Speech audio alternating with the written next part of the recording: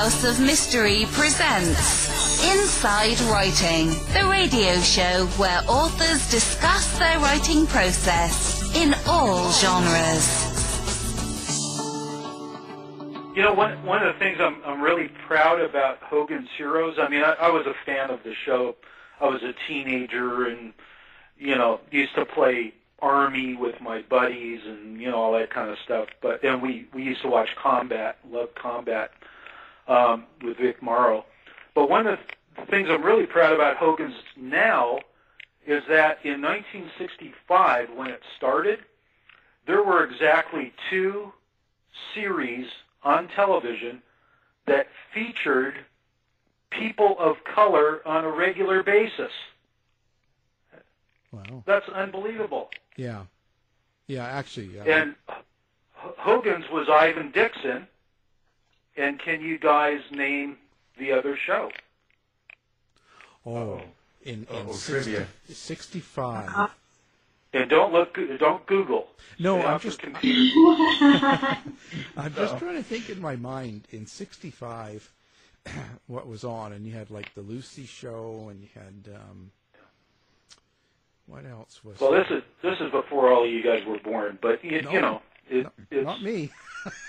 Not the case now.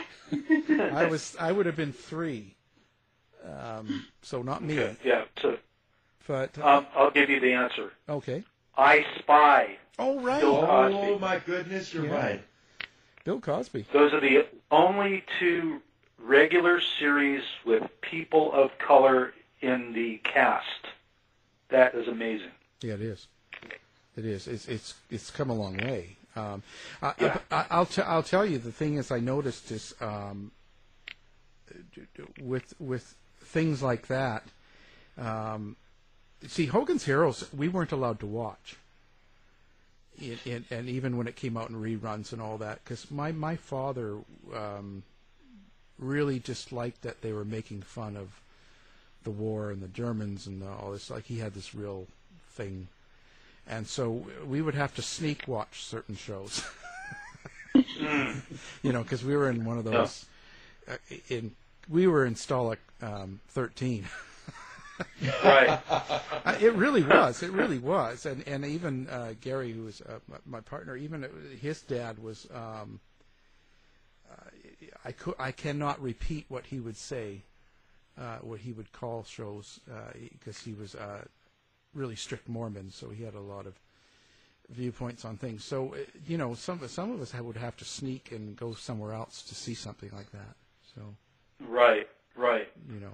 But, you know, right after that, after Hogan's was on for a couple of years, Mel Brooks comes along with the producers, where they sing "Springtime for Hitler," you know, in a Broadway show, and it's like everything exploded at that point. Early on, too, some of the reviewers of Hogan's misunderstood what was going on. They thought it was a concentration camp, which it was not. It was a prisoner of war camp, which is much different than that. And many the brains of the show, Edward H. Feldman, who was the producer, and many of the writers and directors and cast were Jewish. So, you know, that was never the issue as far as they were concerned. Right, yeah. Well, now, when he was filming that show, he was kind of at his peak, I would say, Hollywood-wise, probably. Yes. And now, how close were you to him at that time? Well, how do you mean? Well, you guys, besides being father and son. Well, yeah. I mean, did you? I mean, were you involved in his day-to-day life in Hollywood and all that? Like, were you kind of part of all that, or did he keep you distant from it? No. He allowed. I have 2 sisters, 2 younger sisters. He allowed all of us to be as involved as we wanted to be, but because we were all going to school, you know, public schools, I would kind of work around, like summer vacation, I would spend on the set of Hogan's and just hang out there. And you mentioned his radio show earlier. If he had a guest on one of his shows and I could somehow work that out, like a school holiday or something, I would go with him to the radio show and, watch him interview the guest. And so that's kind of how I fit in there. But no, it's very wide open, whatever anybody wanted to do, really. Yeah. And did you know about his, how do we say, his kind of his hidden life or his alternative life? Later on in my teenage years, he had a dark room at home, which I guess most people don't even know what a dark room is anymore. But he could develop his own film because it was pre-digital, and he actually used film for his cameras, and he would, develop the film. And I mean, many of the photos were legitimate, landscapes, or if my mom and dad went on vacation somewhere, he'd be taking photos. But then I saw a few photos of some women who I did not recognize. Uh-oh. And that was a little light bulb going on for me. Unbeknownst to me, my mom and dad were already in discussions about his extracurricular activities. But again, I was 15, 16, something like that. And my sisters are much younger, so they were, had no idea of this other life. Wow. How did you make sense of all that, Bob? As a young man growing up, influential, watching a father be successful and powerful in his own way, how did you make sense of that within your family? Well, we had such what I thought was a normal, quote-unquote, normal family. We didn't live in Beverly Hills. We didn't, my folks didn't drive Mercedes and, all the glamorous things of that day. We lived out in the, as the TV Guide called it, the, what did they call it? Not the, I'll think of the word later. But TV Guide came up with a great word for Tarzana. That's where we lived out in San Fernando. Unfashionable. The unfashionable Tarzana, California. And that's where we lived. I mean, it was just suburbia. And we did get to have a swimming pool, and, but we had barbecues and, our friends over, and we thought we were just a normal deal. So it started to shake my foundation when I saw these other women. What is this? Because my parents were the rocks of my life. I mean, they're together. They're, nothing's ever going to change. And so it's the foundation starts shaking a little bit at that point. And how does that impact upon your relationship with your father and your relationship with your mother? Well, when my father left eventually, that was about a year or two later, I was still I was a senior in high school. I kind of became the male of the household, which was strange for me because it was always dad, And now he was gone, and I have my mom, two sisters, and a grandmother. My mom's mom lived with us as well, so I was surrounded by women the whole time, and that became, different for me. I was 17, and that it was a new footing for me because everything had always been taken care of, by mom and dad. So let's go back for just a moment. Whenever you discovered these photos or you saw the photos, did you ask about them? No. I didn't say anything to my mom, and I didn't have the cojones to approach my dad and go, who are these women? I didn't have the nerve. Mm-hmm. So, And it wasn't like, let me make it clear too, I wasn't in the dark room like snooping around or looking for anything. I was just looking at his some of the legit photos that he had taken. I think of their trip to Hawaii or something. And I was just looking at them and then, going through other photos, and then I found these. But I didn't have the nerve to approach him. And I certainly wasn't going to mention it to my mom, who, as I found out years later, already knew about this. Mm. At what point did your siblings know about it, and what was their reaction, Bob? Much later, because my two sisters are 8 and 9 years younger than I am. So when I was 17, they're, 8 and 9, maybe? Yeah. 8 and 9, something like that. And, they're in grade school. They have no idea.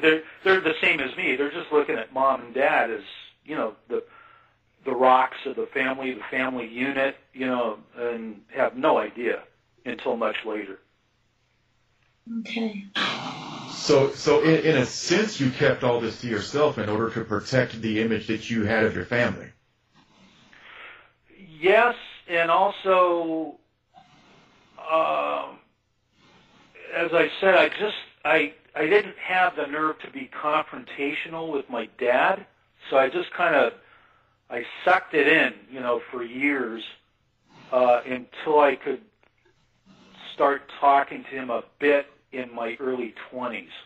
Mm-hmm. When I got a little bit more nerve, but never 100%. Like right now, as a old man that I am, I when you get older, I don't know, for me anyway, I've experienced, I don't mind confronting people about stuff now. Sure. And I would finally feel comfortable in my later years to have this conversation with him, which I never really did. Well, did that discovery at all? Did it shade or jade the way that you saw him and change your relationship at all? It did shade it a little bit. It was like, now I'm starting to find out that there's stuff I don't know about one of my parents. Mm-hmm. And I don't know about you guys, but, I looked at my parents as the rulers of the universe. I mean, they knew everything. They did everything. When, in fact, years later I find out, no, they didn't. They were faking it, just like everybody else, trying to put it together and keep it working and, survive. And just like the rest of us, they didn't know anymore. But, at that age, I think they know everything. They didn't, but I didn't realize this until years later. So when you fast forward a little bit, after Hogan's Heroes, and he had another series that didn't really work out. No. He started doing this, a dinner theater is what they called it in yes. Scottsdale, Arizona. Now, at that time, he got an apartment there, and that's kind of a suburb of Phoenix for people that don't know. Now, were you living with him in the apartment? Yeah, let me just change one thing. Mm-hmm. Or a couple of things, comment on. He had started doing plays years earlier. He was doing plays during Hogan's. So in other words, when Hogan's had 3 months off between seasons, he would hit the road, and go to Chicago or New Jersey or wherever, and do a play. Because dinner theater at the time, which is another forgotten thing, dinner theater was a big deal at that time. All sorts of, people on the way up, people on the way down, veteran performers, new performers, people with series, that kind of thing. They squeezed in these engagements during time off or whatever. And so he had been doing this for a number of years. Secondly, Scottsdale was another engagement. He was not doing any series at the time, so he had a different schedule. But he did not get an apartment there. They put him in an apartment just for the run of the show. So in other words, he was supposed to play a month in Scottsdale. So they put him up at an apartment instead of a hotel for that month. So that's the apartment that you're referring to. But then there's another apartment. There's the apartment in L.A., which I was sharing with him at the time of his death because he was going through a divorce from his second wife. Now, that was Patricia Olson, I believe? Yes. Right. Yes. She was Klink's secretary. Oh, okay. That's right. Yeah. Second secretary. Second. First secretary was season 1, and then Patty came in, I believe, season 2. So, yeah, he kind of liked Klink's secretaries, period, because he liked both of them. Yes. Yeah. Yes, he did. And by the time of his murder, he was in divorce with Patricia, right? Yes. So now I can't help but notice that you sort of aimed your suspicions toward her. Do you still feel that way now, today? Well, there were always two people in my book. Number one has to be John Carpenter, not the film director, but the Sony home video salesperson, which is how my dad met him. He would have to rank as number one because he had the means and opportunity. The bottom line, though, for him by killing his so-called friend is that he lost his friend, which I never understood. Secondly, though, the person with any financial gain from his death was Patty, and she's always been number 2 on my list. She was the only person. They were legally married at the time of his death, going through divorce, the negotiations, attorneys, all that stuff. And she gained the estate. Now, when I say estate, no big multi-million-dollar estate or anything, but for 1978, very comfortable. Some cash, a couple of properties, and she did fine by it, and she's the one who gained anything. It's just weird timing. Yeah. So if you laid it all out for us, I mean, how would she have done this? Well, for a while I thought she claimed to be in Seattle, of all places, with their son, Scotty, who was, I think, 6 at the time, 6 or 7. And she loved Bainbridge Island. Right. So that's where she claimed to be at the time of his death.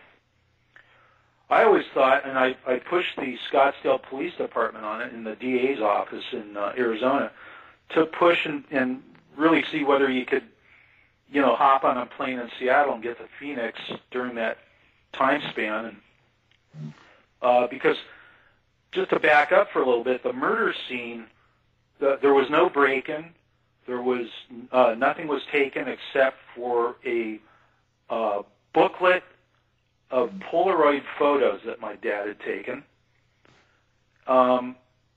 Otherwise, it was obviously someone he knew who was there because he went to bed. It was a 2-bedroom, Mm-hmm. and he went to bed, and the person there he had to have been comfortable with because again, no break-in, no forced entry, nothing like that. So that would mean Carpenter. That would mean Patty. I don't know, maybe someone else I'm not thinking of. Yeah. You wouldn't go to bed with someone at your house unless you knew them quite No. well. I mean, Well, Yeah, I wouldn't. no. No one else clearly that had the key to the apartment.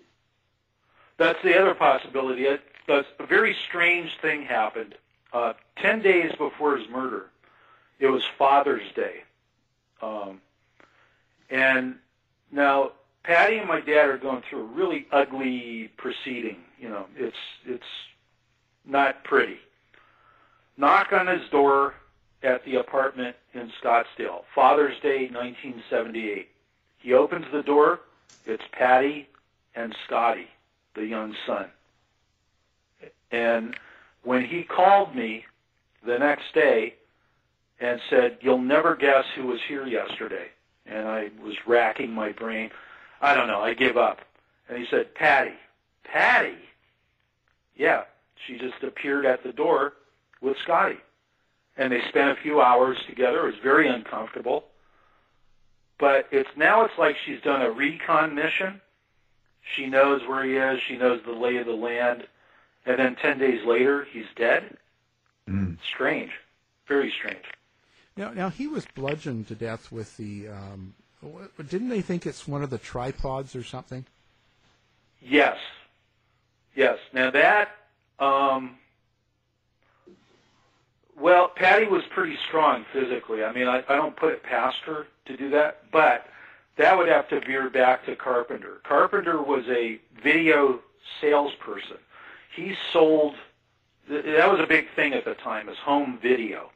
Now people don't know what video is, but home video, that was your own little deck in your camera, and it was instantaneous, and you could watch yourself on the monitor, and, you know, it was very exciting. It was like Polaroids, when you could get the instant Polaroid photo.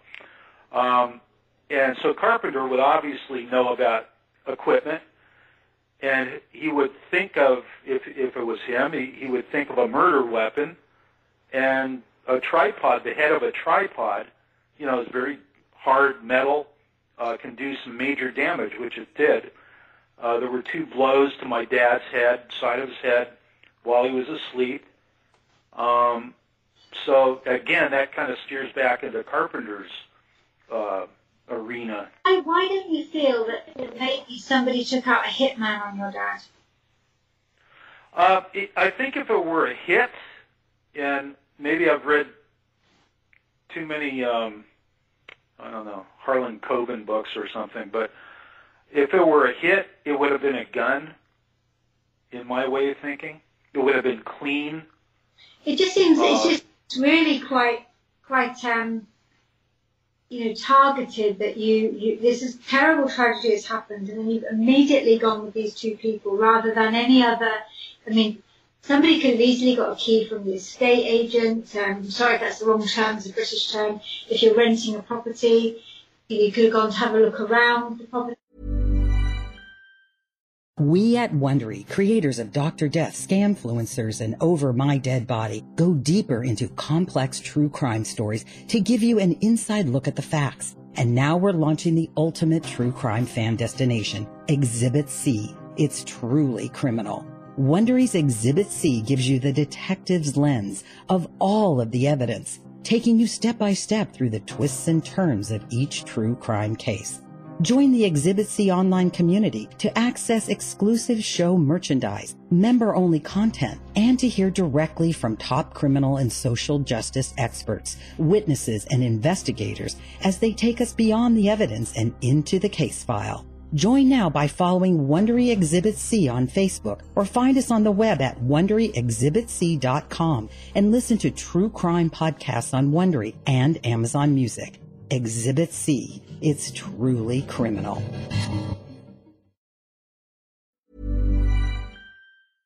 Previously, you might know it inside out. The possibilities are fairly endless. So to come down to 2 people with very clear motives, I get that. Fully, absolutely understand it. But there are so many other opportunities out there, and Hitman is just another one of them. Yeah, I agree with you, except I guess for the term hitman. Again, if you said jealous boyfriend of a woman that he was going out with in Scottsdale, I would say okay. But a hit to me is clean. It's a gun. It's in, out, fast, get out of there, clean.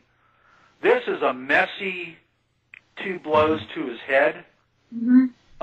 It's a mess. I went to the murder scene after his body was removed. There's spatter on the walls. It's a mess. I think to me that says more emotion, that kind of a strike. And that emotion would again get back to Carpenter, who my dad told him the night before, apparently, according to witnesses, that, they were not going to do this anymore. Carpenter used to visit him in different cities around the country when he did the plays, and he was kind of he became a hanger-on after a while. It was no longer fun for my dad. My dad told me Carpenter's becoming a pain in the ass, in plain language. So maybe seeing the writing on the wall, that's like an emotional breakup for Carpenter. For Patty, it's an emotional breakup because they're getting divorced. So to me, it would be messier if it were a mobster hit, or maybe even the boyfriend of a woman or something who had a gun. You go in there with a gun, boom, boom, you're done. You walk away. This was a complete mess. You're a young man at the time, living with his father, and so what was the police take on this? So the police would have had to explore all possibilities. What was their take? First of all, it happened in the wrong town, unfortunately. Scottsdale is a wonderful place, beautiful. At the time, in 1978, they averaged 2 murders a year. So this was like Andy Griffith and Barney Fife. They had no idea. They were way in over their head. A lot of things have changed in law enforcement. I get it. I watch Law and Order. I watch all the shows. I understand that. At the time, people are going into the crime scene. They're contaminating it. People are touching things. I went there. I went there with my dad's attorney. The day after, the day of, the night of the murder. It had happened 12 hours earlier, 15 hours earlier. We came in, and we're walking around the crime scene. I'm touching things. People were smoking. It was like, what? I didn't think about it at the time, but now, all these years later, and of course it was pre-DNA, so there was no DNA testing. It was just, they were way in over their head. So they immediately went for Carpenter, the Scottsdale Police Department, because he was in town when it happened. They didn't so much go for Patty. They never really, as far as I'm concerned, pursue it. And then there was talk of the jealous boyfriends and did your dad owe money to Chicago mobsters? No. Oh. As far as I know. Yeah, that's a little cliche. Yeah. And again, that would have been a different, when you mentioned hit, that would have been a hit. That would have been a professional hit, not a sloppy strike somebody in the head, So Okay. I guess long answer short, Scottsdale Police Department was way in over their head. Yeah, I agree with some of that, especially because they were letting people use the phone and smoke. Yeah. I've heard all of that. But Yeah. when we talk about those 2 prime suspects, okay, we understand the ex-wife, the divorce, the whole thing, and the money, and but now let's talk about the friendship he had with Carpenter.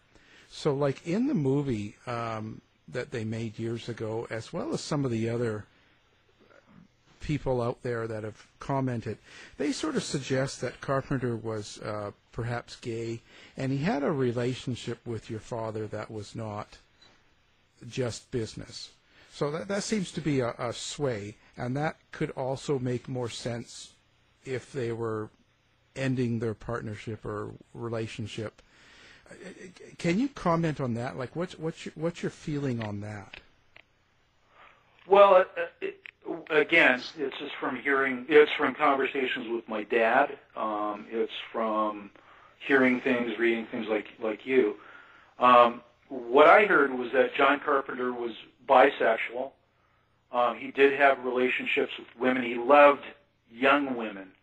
He loved teenage women. In fact, there was a charge against Carpenter around that time for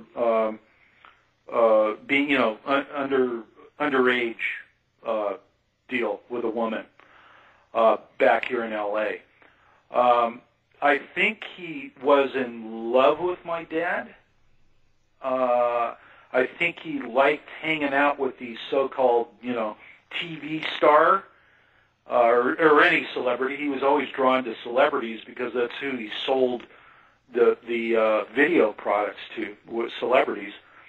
So he liked that whole kind of thing. He was in love with that. And he might have been in love with my dad. Now, my dad's point of view, again, me, son, just hearing from my dad, I always thought of him as Hogan. I mean, I thought he was Mr. All-American. He never seemed to cover up anything with me in that area. But again, how would I know, ultimately? But I never got a sense that the love like that was returned by my dad. I think it was more of a one-sided thing, like they did portray in the movie. Willem Dafoe, as a matter of fact, playing Carpenter. Yeah, I think it was more one-sided. I just, the only thing I see about that could all be true, is that generally when it is that way, he was still aware of Carpenter's affection toward him. Yes. So that in itself is kind of, because they were friends for years, right? Wasn't just a couple of months. This was years. And they had sex with a lot of people, and they filmed each other, and so they were very involved in this sort of thing. I'm just wondering if that isn't really kind of the passion behind the bludgeoning. Like Carpenter was there in Scottsdale. Yes, he was. Yeah. Now there was a weird occurrence the day that the whole story broke. And again, this is June of 1978. This is pre-tweeting, Facebooking, Instagramming, cell phones, none of that. So it didn't go out to the news for a long time that day, hours. I'm at home at the apartment I'm sharing with my dad, in Los Angeles. About 3 o'clock in the afternoon, I receive a phone call from John Carpenter.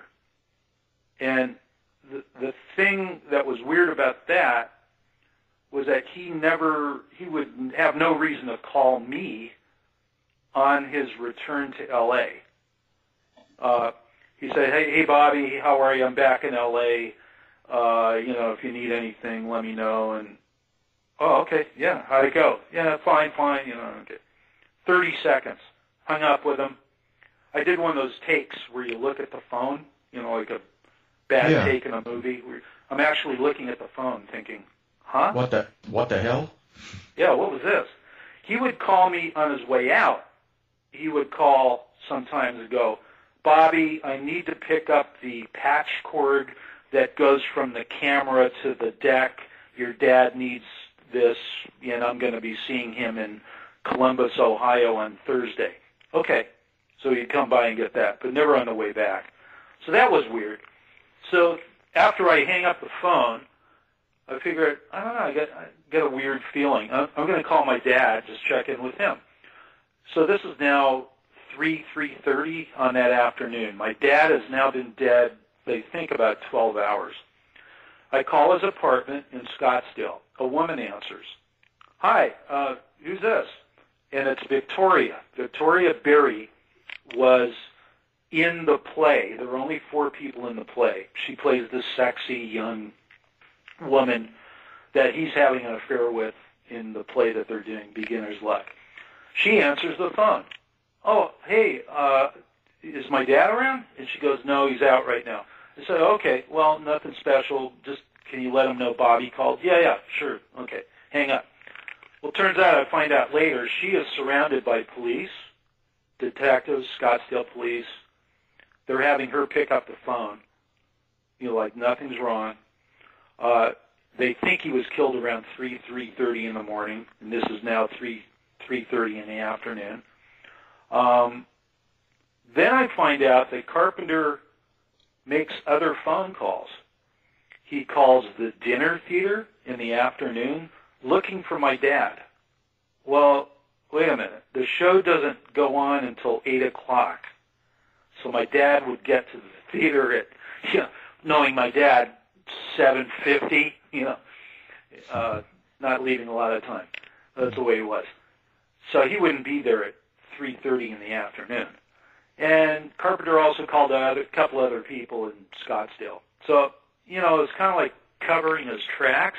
And I found out all this out later. So that's strange. Yeah. So how is your relationship with Patty and also her son, which would be your stepbrother? My half-brother. Your half-brother. Yeah. How is the relationship? Because I know that I will say that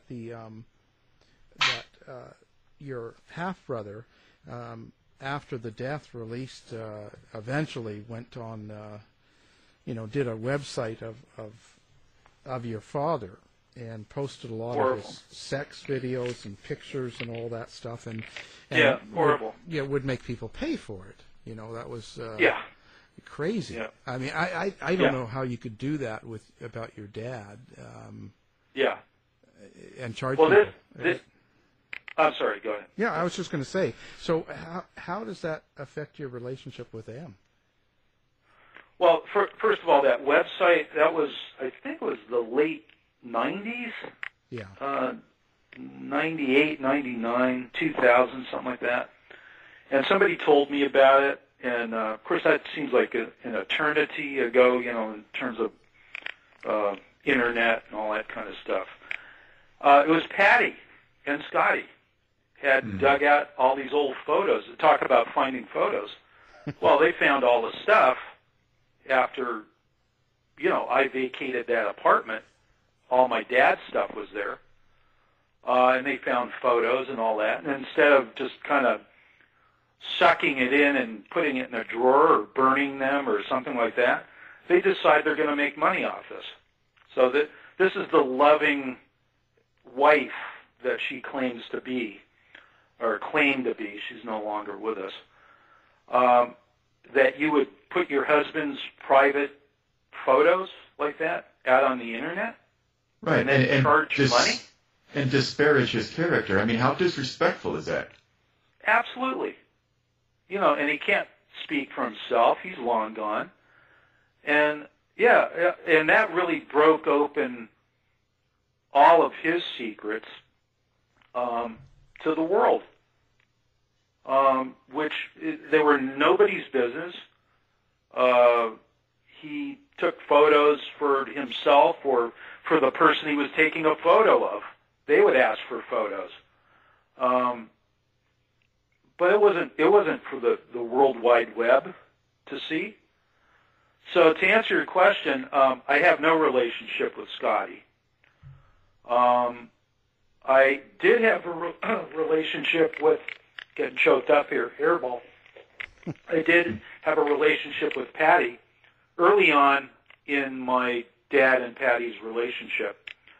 Again, trying to make, hey, let's all become this happy family, and yes, there are people from the other family and another family and all, and that worked for a couple of years until Patty basically had no room for any other women in her life. So that would include my sisters, my mom, of course, being the ex-wife, my dad's mother, my grandmother, who's still alive at that time. She didn't want any part of that, so the women kind of went first. I survived for a while. We got along. But then in one of their arguments, I, of course, took my dad's side and I had a conversation with him one, Dad, I don't know how you can do this, or something like that. So, of course, the next time I'm over at their house, my dad's talking to Patty and says, even Bobby says he doesn't know how I could, And she looked at me, and I felt like the floor was opening up, and I was just dropping. I was done. Another Hollywood family. Yeah, things are good. Dr. Phil. Yeah. Wow. Next stop. Yeah. And so there was another wife in between, wasn't there? Another. No, just two wives. And my mom and Patty. Yeah. Yeah. So he was. That I know of. Yeah, that was. I should say that. Yeah. But no, I think it was two. Yeah. Did Patty know then that he was doing all of these videos and what he was doing with Carpenter and all that? Yes. She did. Yes, she knew. She endorsed it early on. Go ahead. When you're on the road, you have fun, and I'll be here, taking care of the house, and blah, blah, blah. And that quickly fell apart, after a while. Because that's not how humans are. Yeah. Yeah. So let's talk about, now, you've got a new book out. I do. Tell the listeners about it. Like, it sounds really interesting. Well, I used to write for magazines and newspapers everybody remember magazines and newspapers? Yeah. No, I guess there are still a few out there, but it had a great time. I wrote for Playboy off and on for 20 years, and other magazines and newspapers of the day, and I got to interview I would call them performers and artists, really. And I've taken the best of the stuff that I did over 35, 40 years. I started when I was 5 years old. Kidding. And then, and I've put this into a book called Hollywood Plateau. And we got a great cover, the Hollywood signs kind of falling apart. And Megan Ricky Behar designed it for me. I pitched around. No, publishers don't care about stuff anymore unless you're James Comey or a political thing, or Clinton or somebody, and they didn't want it. So I threw it out on Amazon, good old Amazon, where it's on Kindle and paperback. But many of the names in the book are still in the news. Ashley Judd and her, the Weinstein thing. Roseanne, who's got a new hit again. Jimmy Kimmel, SCTV. I've got athletes in there. Oscar De La Hoya, the boxer, and artists, actresses, actors, comedians. Jimmy Kimmel, did I mention him? Yes. It's just a fun read. I call it a great bathroom read, You can check off an interview and then come back to it later. And it was a lot of fun to go through all the material. I think it's the best of kind of thing. I went through a lot of stuff and, narrowed it down to that. But it was a lot of fun to see it again. And again, a lot of the names are still out there. Yeah, it sounds really interesting. Actually, we will have it on our website as well, so people can just fantastic. When they're on, they can just click and get it direct. Oh, thanks. And thank you. Yeah, you're welcome. It's been a pleasure. Again, we've had Bob Crane on, and he is the son of Hogan's Heroes, Robert Crane, if everybody knows, Colonel Hogan. Thank you for taking the time and talking about some of the history of your life. Well, thank you. It was great talking to all of you. Thank you. To find out more about our show, guests, or to listen to past shows from our archive, please go to www.houseofmysteryradio.com. The mission has been completed. The end! By George, he's got it! It is the end! I'll see you. If you're lying to me, I'll be back. This has been a production of Something Weird Media.